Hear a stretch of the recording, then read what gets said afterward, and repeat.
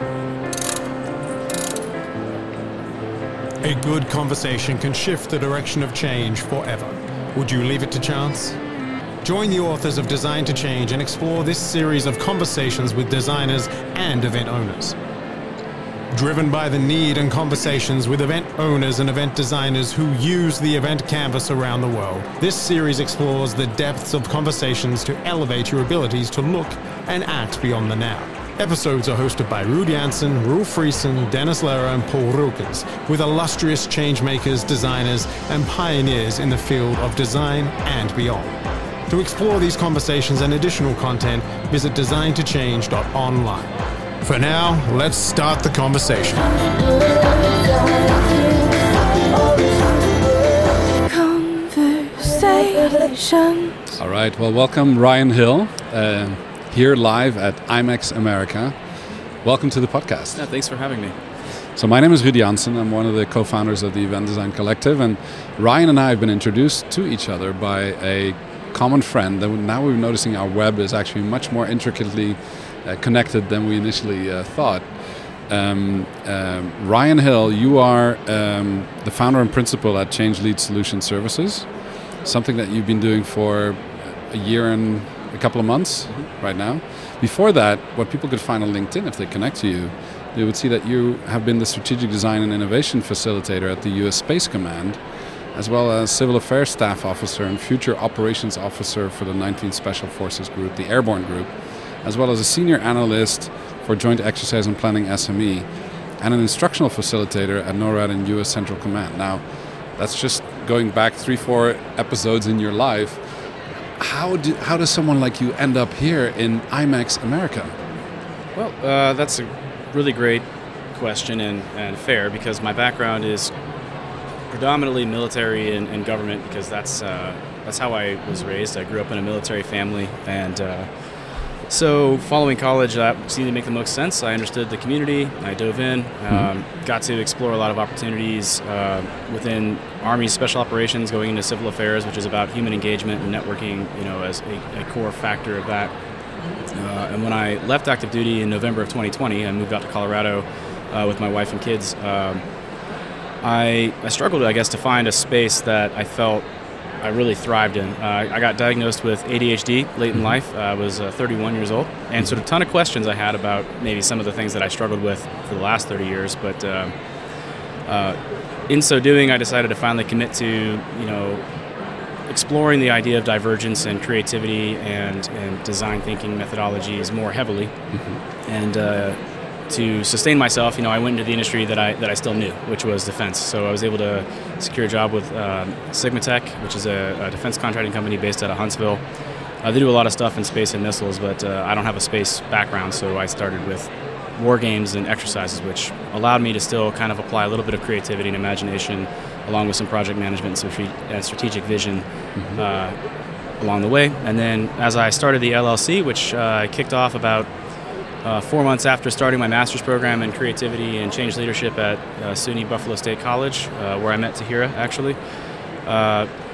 I am in the process of still developing that out and kind of generating where I fit in this space as a facilitator, as a service provider, and as an experienced designer.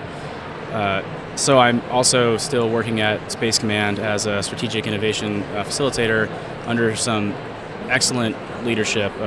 Dr. Ben Swabelson, probably the most prolific military design thinker in the world today, and a really good friend and mentor, Mr. Nathan Schwagler, who's also a creativity and change leadership alumni from Buffalo State with a vast plethora of experiences. So I somehow, despite all of the shortcomings and tripping along the way, when I left the active duty, I found myself in probably the best position professionally and academically that I could be in to develop and grow in these new endeavors. So.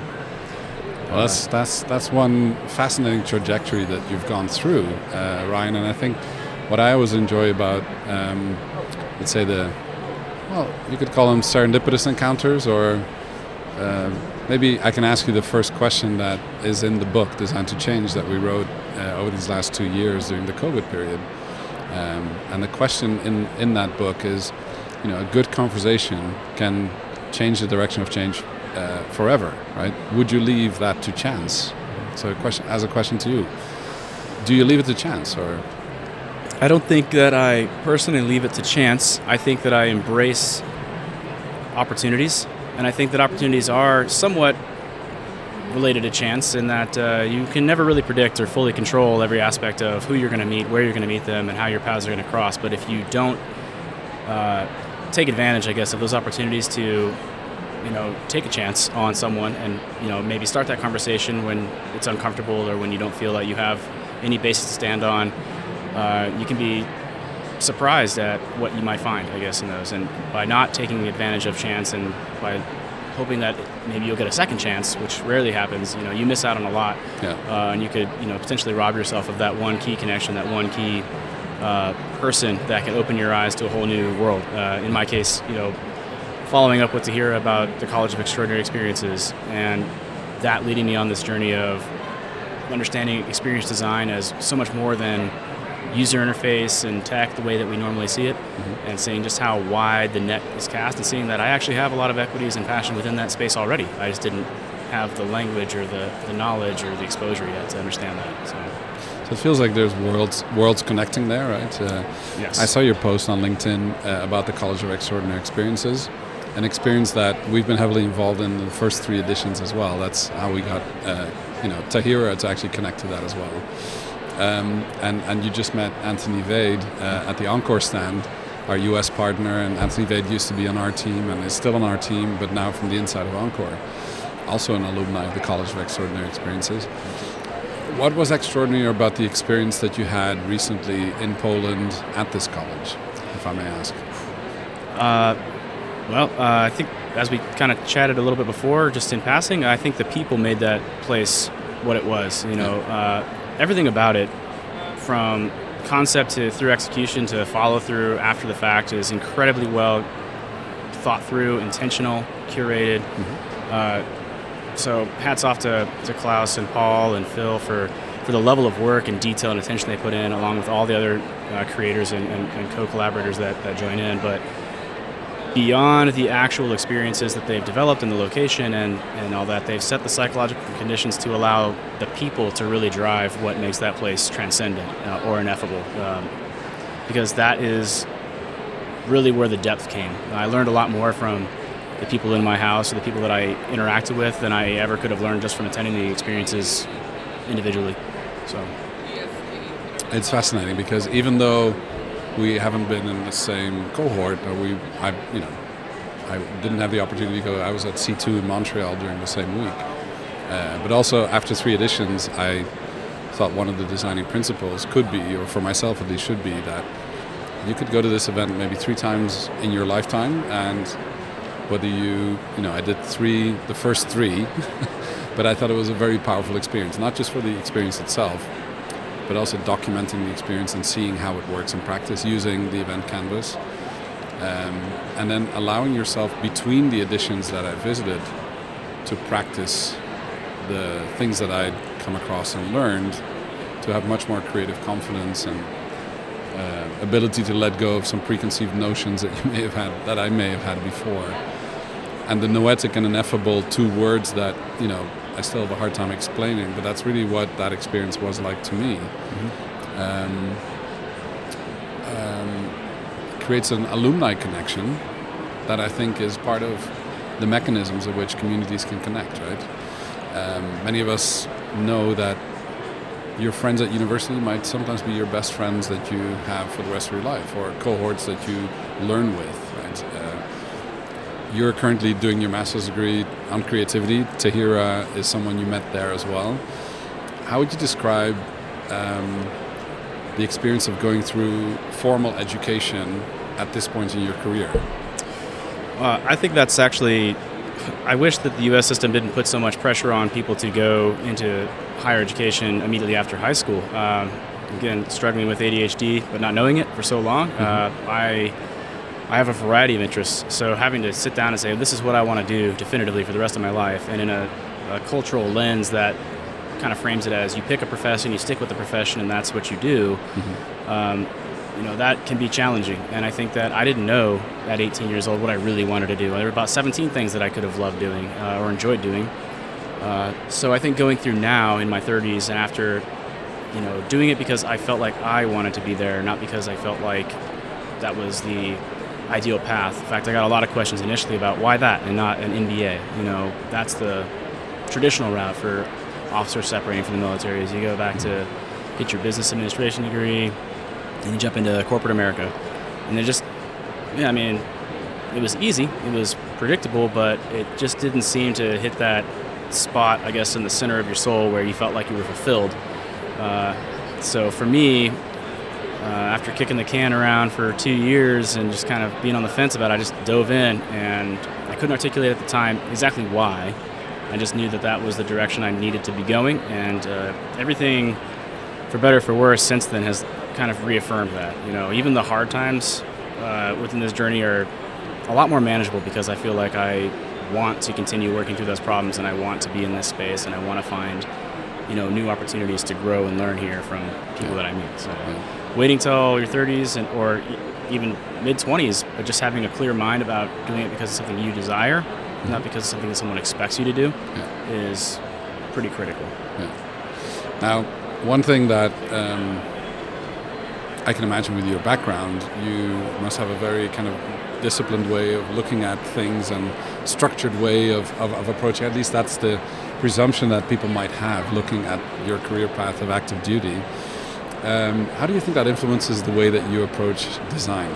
Well, actually, that's one of the reasons I left active duty, is because I think in the early years, things are dynamic. In the first 8 to 10 years of your career, officer or enlisted, doesn't matter.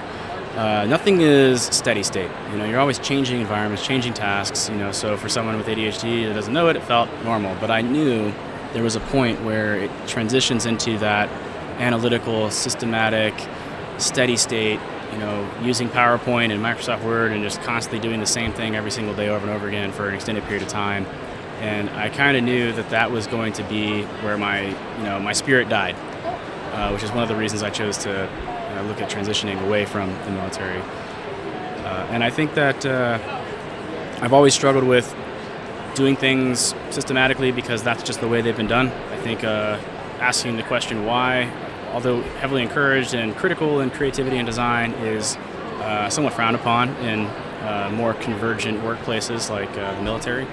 So for me, finding a space to continue to do that was important. That was what I wanted, for my life. I want to be able to question, to create, to explore. So I think the perception, though, you hit the nail on the head. I think that is something I have to overcome in action, is that people assume that I have this disciplined approach or this systematic way of thinking, or that I'm more rigid than I think I actually am, just because of my background. Yeah. And I think that I've been successful in spite of that, not certainly because of that, with a military respect. But I would like to think, and I think that most of my closer peers and colleagues would agree, that I take a lot more of a broad perspective. I don't like to know exactly how to do something. I like to know where you want me to end up, and then I like to explore all the different possible ways of getting there. And that's what I love about design, is that it's full of possibilities. Yeah. So it's outcome-based. It's not problem-solution fit. Exactly. Typical engineering thinking that you would expect to be predominant in the space that you have spent time in. But at the same time, I think certain restrictions or certain context can also allow you to develop something in parallel that allows you to have these two competing forces, which very often, we find this in a lot of different organizations, where engineering thinking might have been predominant and then design thinking kind of takes over, or the two are side by side depending on what the functionality is. Ryan, I'm really interested to hear because we're here at IMEX America in Las Vegas. It's the 11th of October 2022. If you look at the experience that you've gone through so far, you're going to be speaking at the event. What are your first perceptions when you come into this space? I think it was my first time in Las Vegas, so even showing up last night and then walking through the Luxor this morning on my way to Mandalay Bay, which were connected, I was impressed and overwhelmed by how, through the lens of now my fresh eyes coming out of the college, everything is an experience here. Everything is a micro experience, a macro. Everything is intentionally designed. But then you walk into IMEX, and I think my first thought was just, wow. I believe I texted that to Tahira directly. I knew it was a large event. I knew it had a lot. It was an international footprint.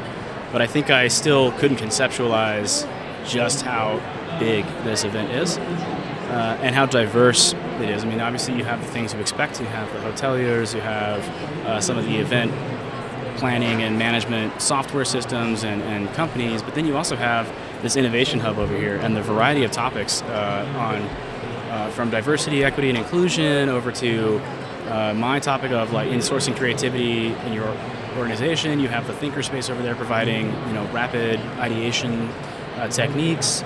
There's a lot. It's overwhelming, and I think it just kind of reinforces that discovery I made at the college that experience design is so much more than just an event or a user interface. It can and should permeate everything we do. We should be intentionally designing those experiences, no matter how large or small. Yeah. And I think that has been demonstrated here in probably an innumerable amount of ways. So, overwhelming is another good word for it. Yeah. I just had a picture taken. It's almost rubbing off on my hands. It says "now here" or "nowhere," something I learned from as a perspective from one of our previous podcast guests, Sunil. And actually, right next door to us is this installation by an organization called Dear World, who takes these pictures based on a distillate of 2 or 3 words that that drive you or things that take you. Now that you're here in Las Vegas at IMEX America, and you're here for 2 days, 3 days, are you staying for the full stretch? Or? I am, yes. I'm taking off Thursday evening, unfortunately, so I'll probably have to cut out a bit before the wrap-up, but I'm here for the duration. Yeah. When you select events to go to, or when events come on your path, or when you consider taking time away from your family, right? Because in our conversation before, you mentioned you have 3 daughters. Having 2 kids myself, I know that private time and work time and the influx of these things can be challenging, right? Typically, how do you for yourself determine the need to go to an event or to decide to attend one or decide to not attend one? What are some of the triggers that you have for yourself? Well, so in the past year, I think there's been 2 primary. The first being, is this an opportunity for me to meet more people, more professionals in the types of spaces that I want to be pursuing as someone that doesn't have a formal background in a lot of this stuff? And then the other thing is this going to be fun? Am I going to enjoy this? Because if I am not having fun, then I'm not going to engage to the same degree. But then more recently, my wife and I have had some pretty deliberate discussions about is this sustainable with respect to, she also has a full-time job and I have those 3 daughters. So now I also have to consider what she has on her schedule as well. I'm trying to be more deliberate about that. So kind of looking forward to a lull over the next couple months after IMEX. But I think predominantly, will I enjoy it? And will I learn or grow or expand or something more, I can't find the right word, but it's not a tangible output, I suppose, but an intangible output in that way, like a developmental goal. What's one of the things that we talk about a lot in event design is this whole concept of behavior change over time, right? So how do the events that you either design or are part of or speak at or facilitate, how do they change your behavior over time? Because that in itself, I think, is the one value creator of the time you spend at events. With the session that you're going to be doing, can you tell us a little bit more about the session and what people will get from that session? Absolutely. So this is the first lecture-based type of session I've done since starting the company and getting to the masters. The last 2 things I've done have been workshops, so heavily interactive. People are just kind of living the lesson, and then towards the end we sort of pull those takeaways and kind of give them that opportunity to get the aha moment. Mm-hmm. But in this environment, I've been pushed into a new level of discomfort and now hopefully growing comfort in the respect of just kind of delivering some of the key takeaways and allowing people to explore that as they will in their particular space. So the insourcing creativity thing is kind of rooted in a personal philosophy of mine on creativity that I have been unpacking since 2018.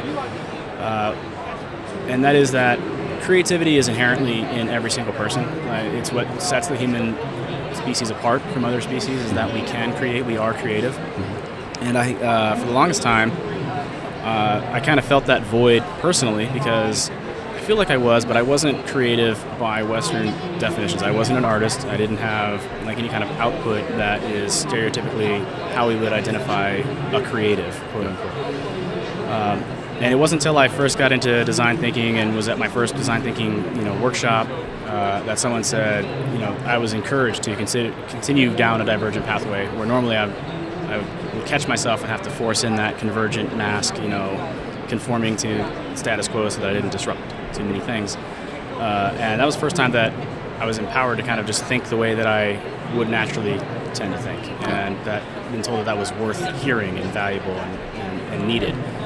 And so that was, I guess, that was the first hit of the drug of creativity and design that I ever got, was someone telling me that I was worth, listening to. And then as I started the creativity program, I read a great article by Dr. Gerard Puccio, and some others, I believe, were on that as well. But it was on the concept of creativity is, evolutionarily speaking, why we are the apex predator. And it is laughable to think that anybody is not creative, because it's scientifically proven that we all are. We all possess that capacity to some degree. So my entire session is kind of to help people understand that everyone in their organization is this font of creative capital that's just waiting to be tapped into, waiting to be empowered. And it's a win-win situation, because on the one hand, you as an organizational leader, an organizational trainer, can stop paying a lot of money to outsource your creativity and your creative thinking to a specialty organization. Not that there's anything wrong with that if you're in a pinch, but it should not be your default answer, to find someone else to do it for you. On the other side of that, you're investing psychologically into your own workforce, your own people, your own talent.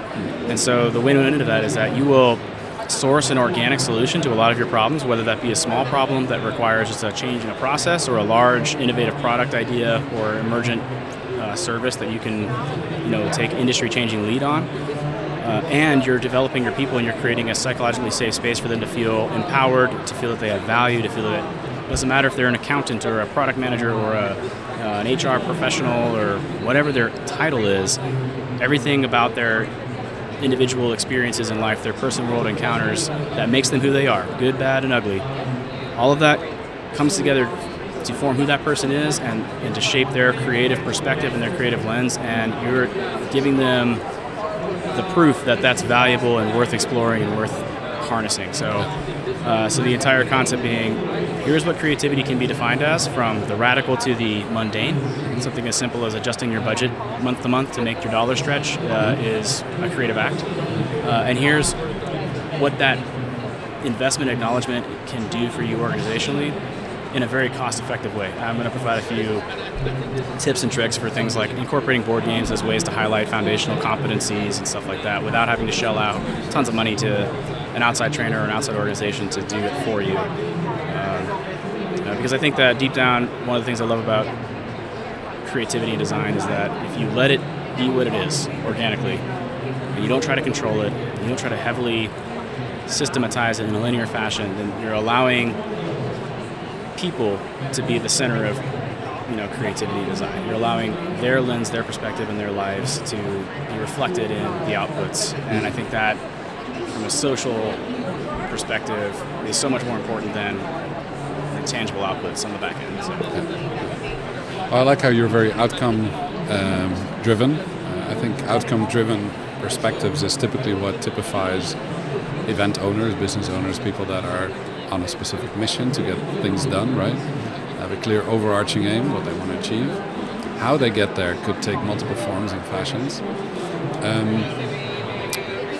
I'm keen to ask, a year from today, let's say we would do this podcast a year from today, again, what would be on your horizon of change that you would look back on and go, this is something that I've been working on, something that is really kind of falling into place a year down the line?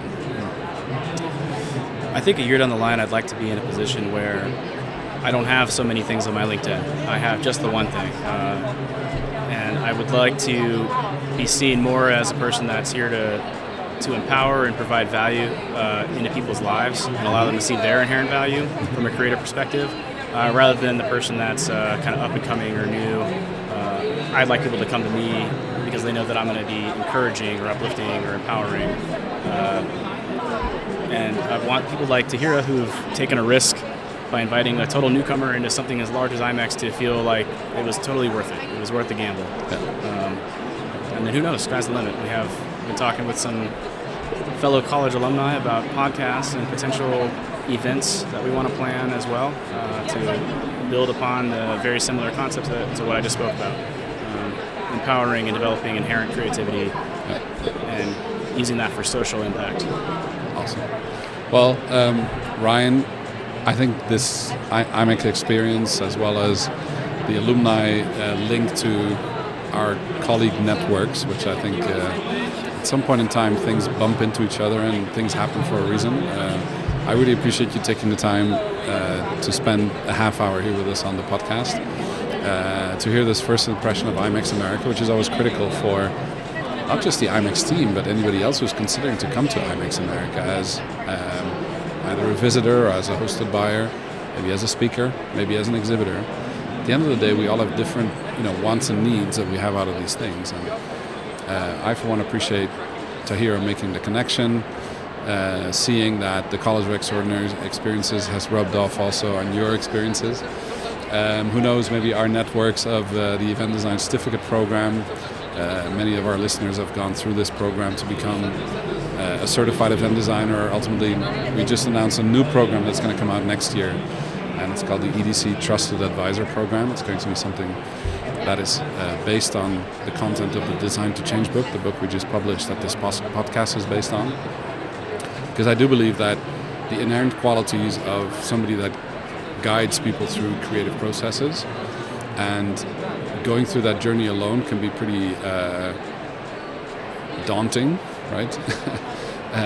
But there's many others that are going through the similar journey, and the overlapping skill sets and ability to learn that together, I think, is something that I've really enjoyed with my partner in the business, Ruud and Dennis, as well as others that are now part of the collective or that are part of the community. At this event, we launched a new event called the Event Design Summit Sunday on the day before IMEX starts with Smart Monday.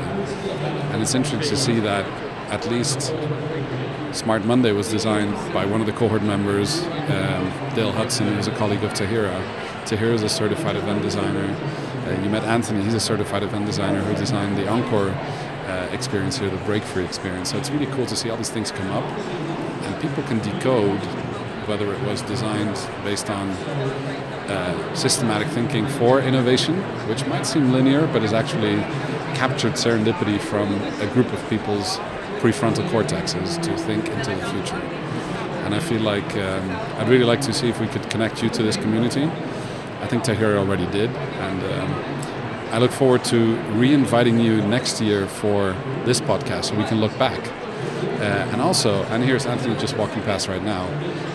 And then maybe in the next step, let's see if we could have conversations before that, or maybe you're available to join one of our programs.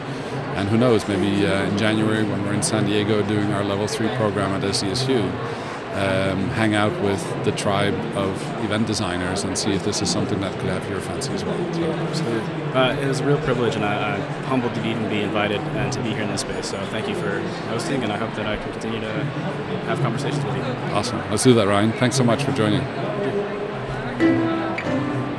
This has been another episode of the Design to Change Designer Conversation series. Explore these conversations and additional content at designtochange.online. Want more right now? Tune into the backstage episode of this conversation and hear what the experts discuss off stage.